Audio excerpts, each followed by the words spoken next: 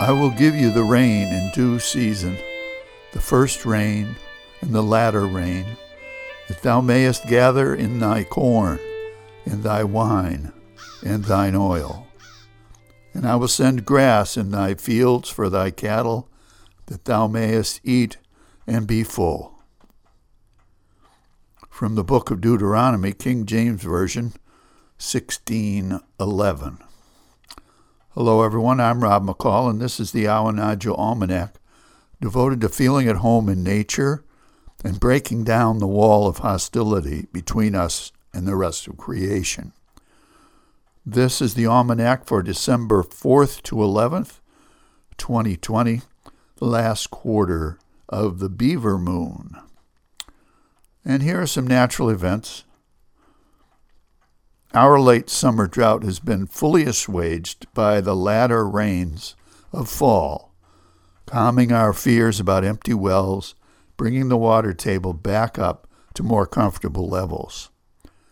However, that was not the case in the fall of 1947, when the rains did not come as they usually do, and the fields and woods dried out to tinder, leading to the greatest fires of that year. Some 17,000 acres burned on Mount Desert Island and over 100,000 in York County. In Bar Harbor, 67 mansions on Millionaires Row burned to the ground. At that time, volunteer fire departments were much more informal, with nearly every able-bodied man on call for emergencies of all kinds. After those great fires, the state of Maine encouraged more organized fire departments in our small towns and improved training and communication between fire departments. The familiar fire tower in Blue Hill Mountain, which is now gone, was built and maintained through the summer months and into the fall as part of that statewide response to those huge fires. Here's a field and forest report. After a bumper crop several years in a row, our native Maine holly, Ilex verticulata, which we call winterberry, looks pretty sparse this year.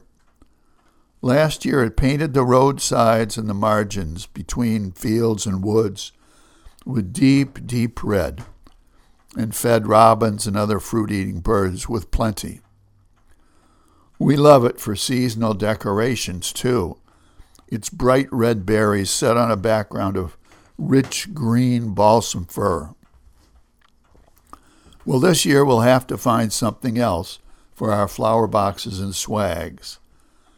We might consider bright red rose hips from Rosa rugosa or Rosa virginiana. Our firefighters remind us to keep live greens away from candles or any other open flame. Meanwhile, recent rains and warm weather have kept lawns green and growing well into December, another mark of our changing climate. And from the mailbag this week, you may remember last week we asked for your suggestions about help to relieve some of the suffering from the pandemic this season and make it seem more personal. So Barbara R. suggests we watch Friday evening news on public television, which closes with a list of names of those who've died from the virus, bringing it right home. Joan from Topsom makes some gift suggestions. Give donations to food pantries or to homeless shelters in towns where your family lives. And Peace from Bath writes, give gift certificates for small businesses in towns where family members live. This way you do two things with one gift. And thanks to all for these real and practical suggestions. And here's a rank opinion. Much has changed since the great fires of 1947. Today, our firefighters are in call for much more than just house fires and forest fires. Are there trees or wires down in the road? Call the fire department. Is there an auto accident? A lost dog or a lost child? Does the town skating rink need flooding? Or someone's cellar need pumping? Call the fire department. A high percentage of the calls they get now are for medical assistance. They are the first responders we hear so much about. Men and women we see at the store or the post office, called into our homes at any hour of the day or night, not knowing what they might find, and yet being ready to offer immediate aid until the job is done or until more help arrives. This takes a particular kind of day-to-day courage, even more so now that there is a lethal virus loose. And most of our firefighters are volunteers. Year after year, day or night, winter, spring, summer, and fall, they have carefully and quietly earned our utmost respect. And finally, a couple of seed pods for you to carry around with you this week. First, from Nelson Mandela. I have learned that courage was not the absence of fear, but triumph over it. The brave man is not he who does not feel afraid, but he who conquers that fear.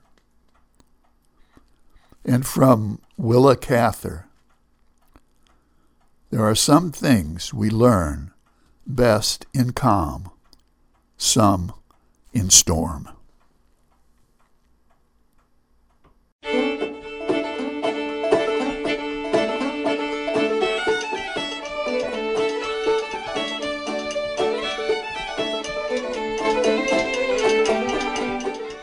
Well, that's the almanac for this quarter moon, but don't take it from me. Go out and see for yourself.